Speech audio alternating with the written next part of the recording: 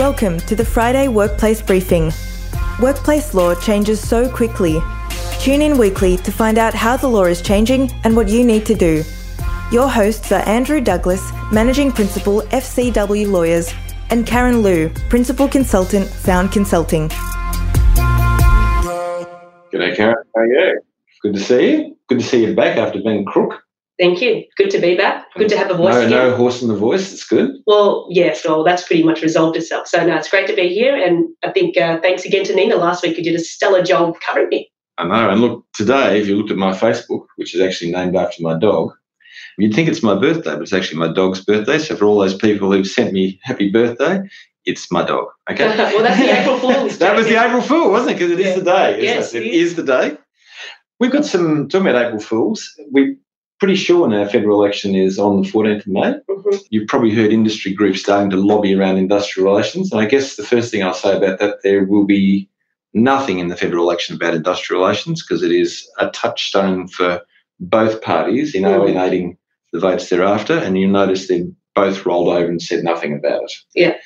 So there'll be jokes about fairness and a few other pushing and shoving, but I can almost promise you there'll be nothing in industrial relations. We've seen the federal government fly a bit of a kite around redundancy where it's said in the budget papers they're looking at recalculating it as a bit of pitch to women based on average hours. Unfortunately, it wasn't very smart because when you look at average hours, it actually disadvantages mums with home responsibilities. So it's not a particularly clever thing and will disappear into the ether as well when that analysis is done. So I think what we can say is everything will be the same on 15 May. Nothing will change. So that's our bit of political commentary. Let's just jump into some cases today because there are some really interesting cases. I think the one of Cummins against RAR, Cummins and RAR is the Canberra hospital fatality that happened about 3 or 4 years ago. So it's had Multiplex as the principal contractor. They've been fined $150,000. I think it was last year they pleaded guilty. Watts, who was the driver of the crane that caused the death of the person, he got a 12-month suspended sentence because he was charged with reckless endangerment. Mm-hmm. Very, very fortunate. And I'll talk more. Nina's done some analysis and reading some cases as well to help us on this. But what happened is the crane company had just recently pleaded guilty, so it's the last person in this chain. And they've been fined $300,000 what's a level 2 offence, which is a primary duty breach. What we're seeing across the country is a reduction in fines and safety. Mm-hmm. And that's partly because safety's been removed away from specialist tribunals who became very keen to increase the level of penalties back to district county court judges who are going, this doesn't pass the sniff test. So what we've seen over the last 2 years is a gradual reduction in fines. That's probably where they're going to be. RAR, in this case, who is the contractor, the crane contractor themselves, and I'll talk about what they did in a second, in Victoria 2 years ago would have had a $500,000 to $600,000 fine. Without a doubt, they would have had that size of fine because they allowed Watts to drive a crane when the alarms were sounding and he was carrying stuff beyond the load. They had unsafe road that he was riding on and they had no site. He had no site-specific training and there was no site assessment correctly done. I mean, you can't be worse than that as a primary duty and they end up with a $300,000 fine. Anyway, that's where it's changed to. Yeah. I think the key takeaway for me here, Andrew, is that around the site specificness of, in terms of risk assessments and controls, when it comes to any high risk type of work, that needs to be conducted. And so it's a generalised or one that's done before that applies to multiple sites that you might work at just doesn't cut it. No. And the other part is if a crane has a warning system that tells you not to lift something. Well, it's like flashing. And the alarm goes off, you sort of stop what you're doing. You don't go, I'll drive a kilometre up an unsafe road. Mobile plant is the greatest focus of all regulators and we see it all the time. Yeah. So I think both your and my view is this. Check the mobile plant to make sure it's fit for purpose and what its rules are around use. Ensure the person who's using it is competent. In this case, Multiplex gave directions which shouldn't have been followed. Okay, don't do that. You do your assessment, you determine what is safe to do, and you follow it, and you work within the confines of the mobile plant that you've got. So this is a case which in some ways is hard to believe it happened because the confluence of so many errors come together. But it just shows this is on a Multiplex site who are very good with safety. You would never have expected it to occur And if it happens on those sort of sites, then it's pretty clear it happens everywhere. Mm-hmm. So every day with safety, you step up and do the right thing. Don't become complacent, I think, is the answer. Yeah. Next case is Matthews and Qantas Airways. Last week we talked to you about Briginshaw, and that's the test you use in determining how to find facts, which is on the balance of probabilities, and based on the serious nature of it, the more satisfied you have to be of the quality of the evidence. And more serious is crime serious, not other type of serious. So it's stealing, assault, whatever it is. You have to have a higher level of satisfaction around the quality of evidence. In Matthews' case, Matthews was summarily terminated, and he was running a health first aid type course, Mm-hmm. and a woman formed the view that he was staring at her and then staring at her chest, and they found that was sexualised nature and terminated him. Now, remember what I said last week about actually looking at the objective evidence rather than the subjective interpretation? The Deputy President, when they were looking at it, must have been chuckling, because what he did was completely in line with the slides of you look into someone's eyes to see if there's a problem. Mm-hmm. You look at their chest and respirations, and this woman's going, oh, my God, he's being sexual. She could look at the slides would be a start. She was being taught to actually assess for health. Yeah. That aside, no doubt she was quite distressed by it. But the investigation, for such a large organisation, you could smell the conclusion had been formed before they even started. Mm-hmm. They listened to what she said. They were affected by the subjective description of what occurred. Had they just sat down with the slides of the presentation, what she said, they would have gone, he's teaching her to assess. Yeah. But I think you've got a view on this, haven't you, about people who are difficult people?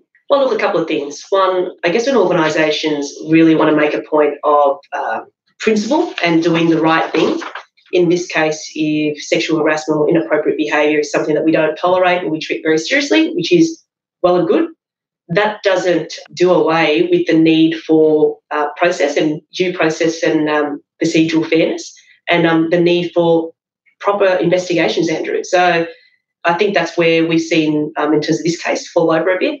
The other thing is also where this could be dangerous is if you've got an employee who's allegedly done something wrong or got themselves in trouble. If that person is unpopular, if that person is disliked or you've already formed a view about them even before anything happened, there is an even greater need for you to be really, really strong with your investigation and thorough with it. It pollutes it, doesn't it? Oh, completely.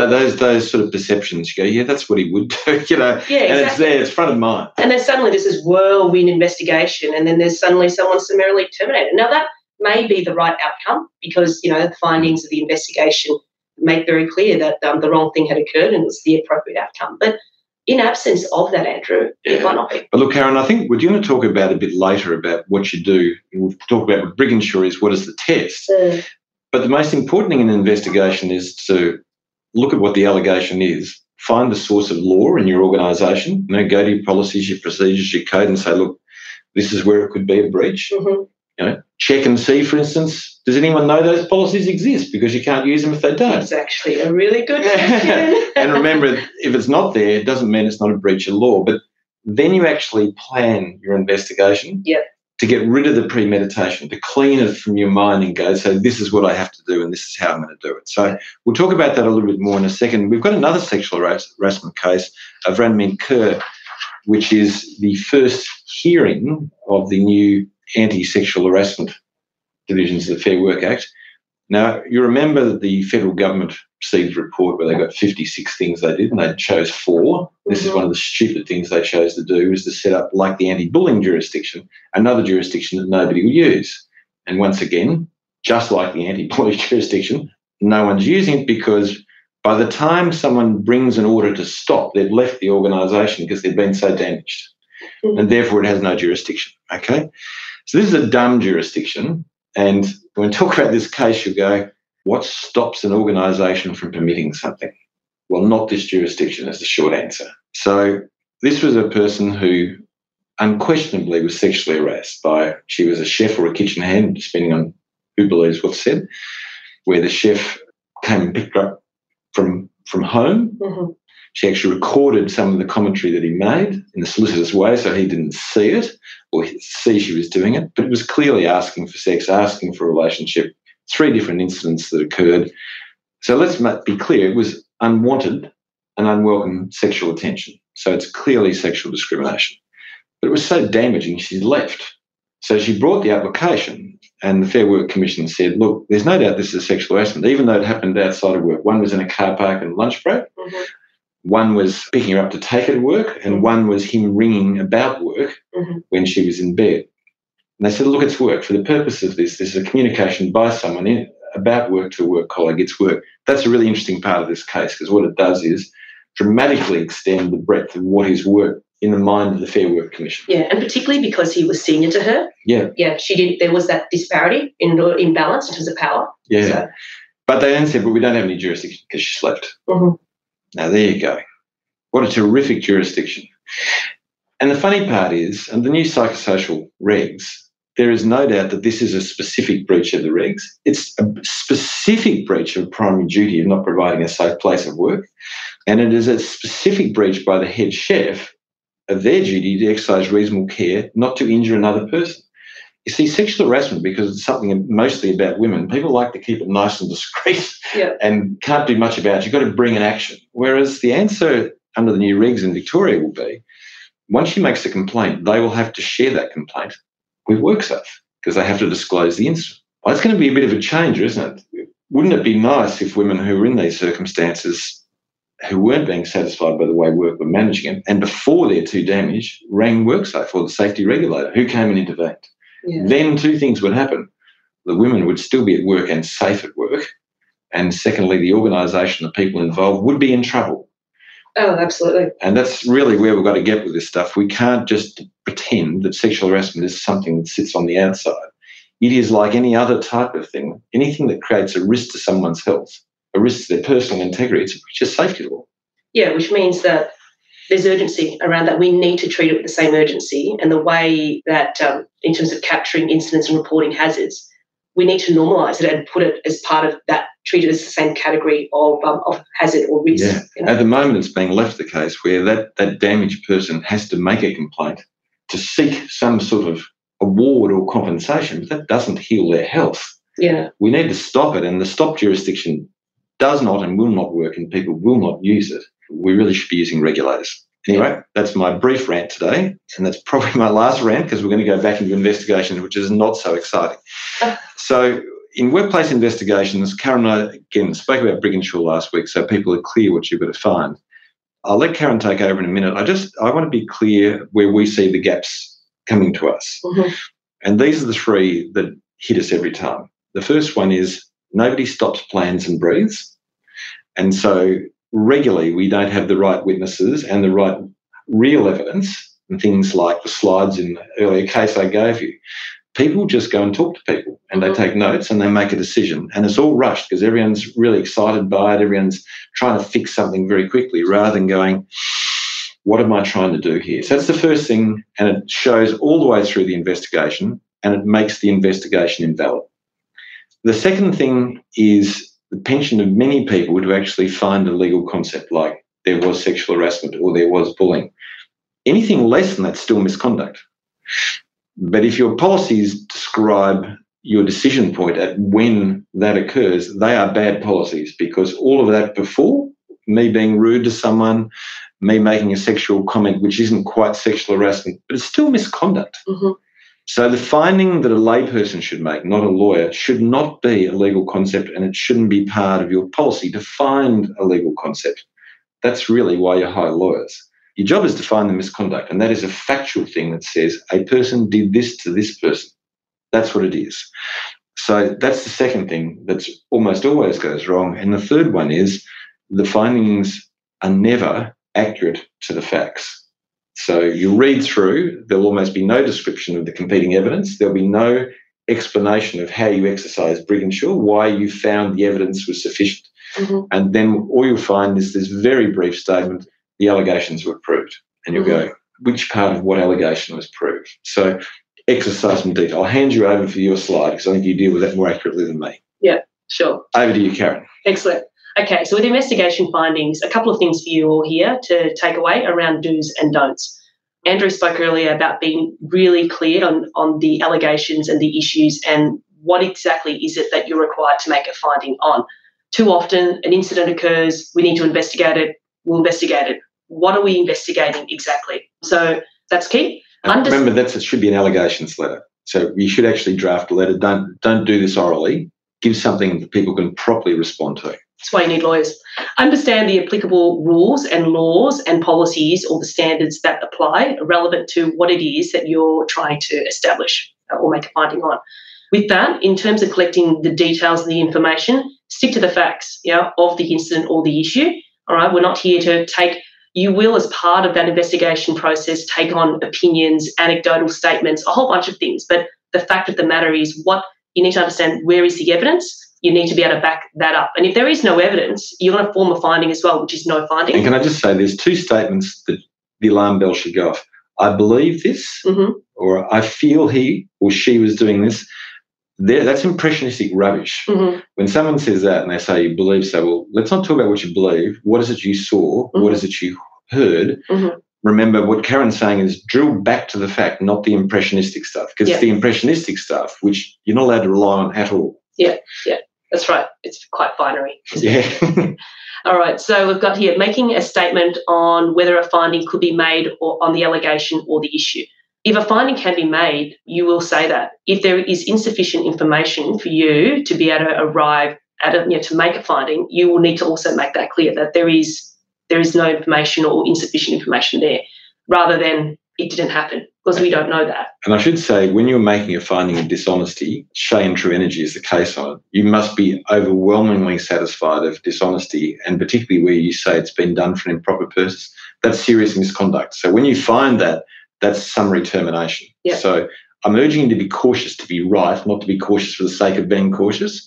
But you must, when you say Karen did this so she could get out of performance management, you want to have something very specific that tells you that, not just the impression, I think that's why Karen was doing it. That is not a basis for forming a view on dishonesty. In terms of writing up your findings as well, making sure that you use very clear language, construct really succinct sentences, but using very objective, impartial language. A couple of things you don't do. Obviously, don't rely on unreliable evidence. That is information that is firstly untrue, but also can't be validated. Making generalised statements, subjective statements, putting your opinion, whether that might even just creep in there, Andrew, in terms of... So the classic one is in bullying is this person has repeatedly done this behaviour over 2 years. Well, unless you're going to identify the days and what occurred, don't say it. You can say, and the examples of these are...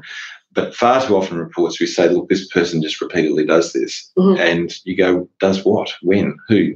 And they've got to be able to respond to it. It's very word triggering. We're very literal with this in terms of the words we use here. So be very, very careful with that. Predicting, inferring and making a judgment is a big no-no. Veering outside the scope of the investigation as well. This is why we go back to the point of what is it that we're investigating, because there will probably be a whole bunch of interesting things that come out as part of the investigation, which is all. But don't be distracted by that. Okay, you can record that, but that's not relevant to you making the finding. Don't suggest any advice, or in terms of provide suggestions or advice on how to manage the situation now that you've made the finding. That's not your role as the investigator. And don't make legal determinations, which is a really big one for you. Yeah, it is a big one for me. All right, well, look, that's great, Karen. And I think it's probably time for me to provide you with the thing you love most, which is the case study. Oh, wow. Okay. So we'll go with the case study, and you'll know how to use Slido by now. So when we come to ask the questions, we'll put up Slido and give you a minute's thinking time. But off to you now. Okay, thank you. Mirinda was a junior accountant at Manham, Andrews and Nichols Accountants, MAN, a boutique Collins Street tax accounting practice. Manager Neville. That wasn't the hard word. Oh, please. I think I just did it just to get you laughing, right? By the way, it's Mannheim. Mannheim. Yeah, okay. Just helping you out. Oh, thanks, Andrew. So generous. Anyway, her manager, Neville, was seen as a friendly, easygoing manager by the three partners of the firm. The women in the office did not see it the same way. They thought he was sleazy, crossed boundaries, but no one made a formal complaint. Jeff Andrews, the managing partner, had been told as much on several occasions by his PA, Meredith. Mirinda felt that Neville had crossed the line with her on several occasions. During a lunch hour, Neville, two other employees and Mirinda had gone for a rice paper roll at Rolled. He purchased the food, later seeking reimbursement from Man, and while serving plates of rolls, touched Mirinda's shoulder twice, the second time lingering for more than 10 seconds. A week later, he saw Mirinda walk into work and joined her. Neville commented on how beautiful her summer dress was and laughed when he said, very, very revealing, it was the top that she wore to get to work, not her more conservative clothes that she wore at work. When he made the comments, he looked straight at her chest, holding his look for more than a few seconds. She told Meredith what happened when she got to work. Meredith immediately told Jeff, who slapped the desk and said, "What's wrong with that boy?"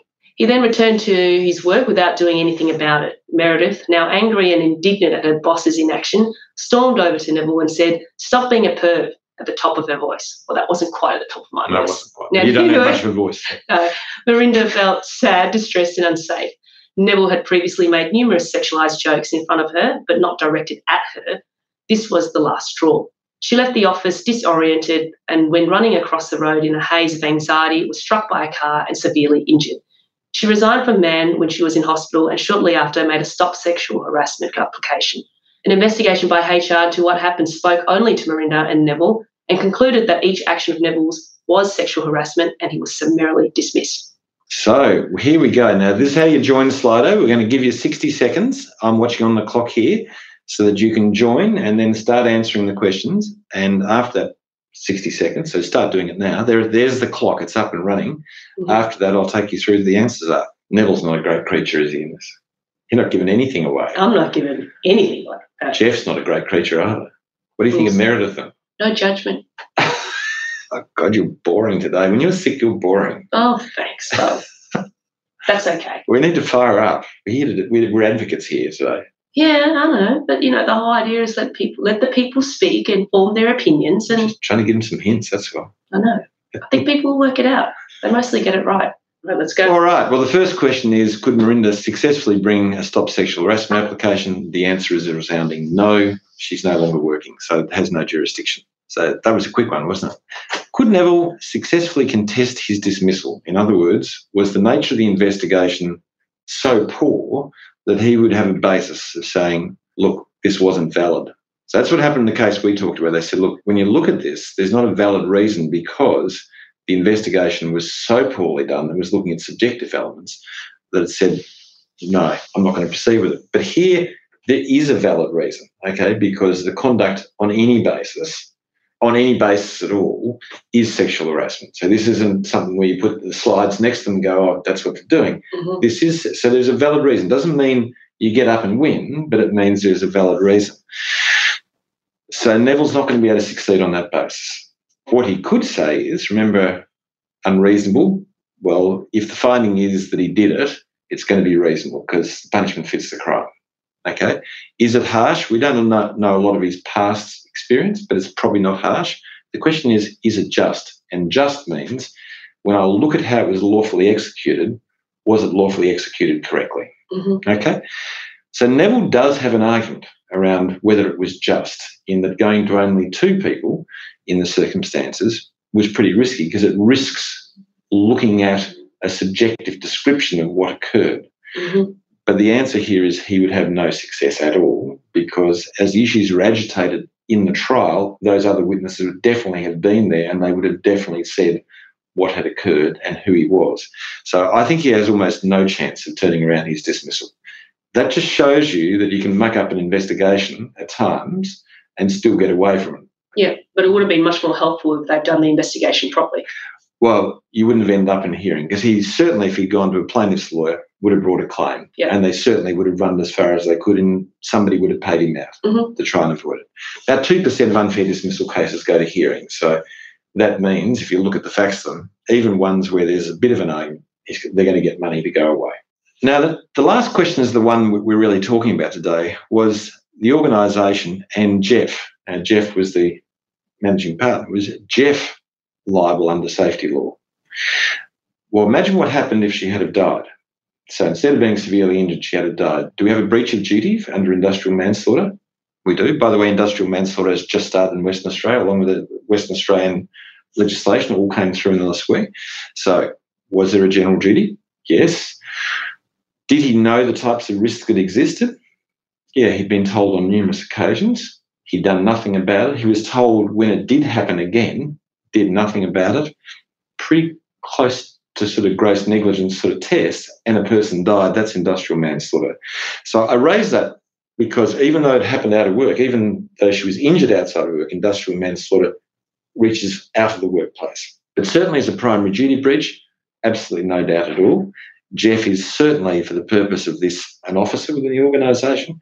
In Victoria, he knew of risk and did nothing about it, personally liable. In every other jurisdiction, it's an objective test, so he was liable. So the answer is yes, both the organisation and Jeff would be liable under safety law. And I just think this is such an important concept to take in. Mm-hmm. Okay.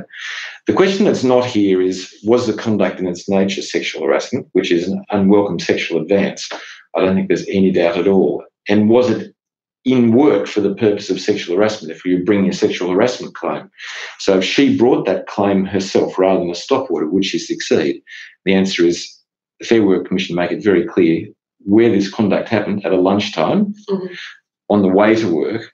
All are workplaces for the purpose of discrimination and the Fair Work Act. And the thing to remember about that is this is beneficial legislation designed to protect employees. So those boundaries are going to be extended all the time. Now, when you look at Jeff, he might have an argument it's not at work because it's been to protect him as well as an employee. So isn't it funny how a court could have two different perceptions based on who it is? And we've seen cases like Canaan where they've said going to a non-planned after party directly above a party before, which was Canaan and Layden's case. The party we had slightly afterwards, even though the HR manager was at that party and even though he sexually harassed the HR manager, it was found not to be work. So it is a curiosity of our legislation that it is for them. So weird outcome, but I just wanted to remind people, think very carefully about how you apply the law and always look through the lens of the legislation is there to protect the employee, good or bad, protect them. Yeah, and practically, Andrew, on that, what I want you to take away from this, from that case, is sexual harassment, employment, safety, like interconnectedness, and you can't separate them. And look, with the new psychosocial code that exists in New South Wales, which is evidence of reasonable practicability, the regulations here, which set up specific positive obligations in Victoria, what I want you to understand is this thing of having 3 or 4 separate practitioners, one in workers' compensation, one in safety, one in HR, all comes together because safety is the dominant workplace thing that says when you come to work, no matter what it is, when you come to work, you must be safe. Yep. And if you're not, and it's a psychosocial hazard, sexual harassment is a psychosocial hazard, there is a positive duty in Victoria to stop it. And there is a primary duty everywhere else in Australia to stop it. Mm-hmm. And that should be in all your policies. You should be identifying the fact that this is a safety issue. Our staff must be safe. Yeah.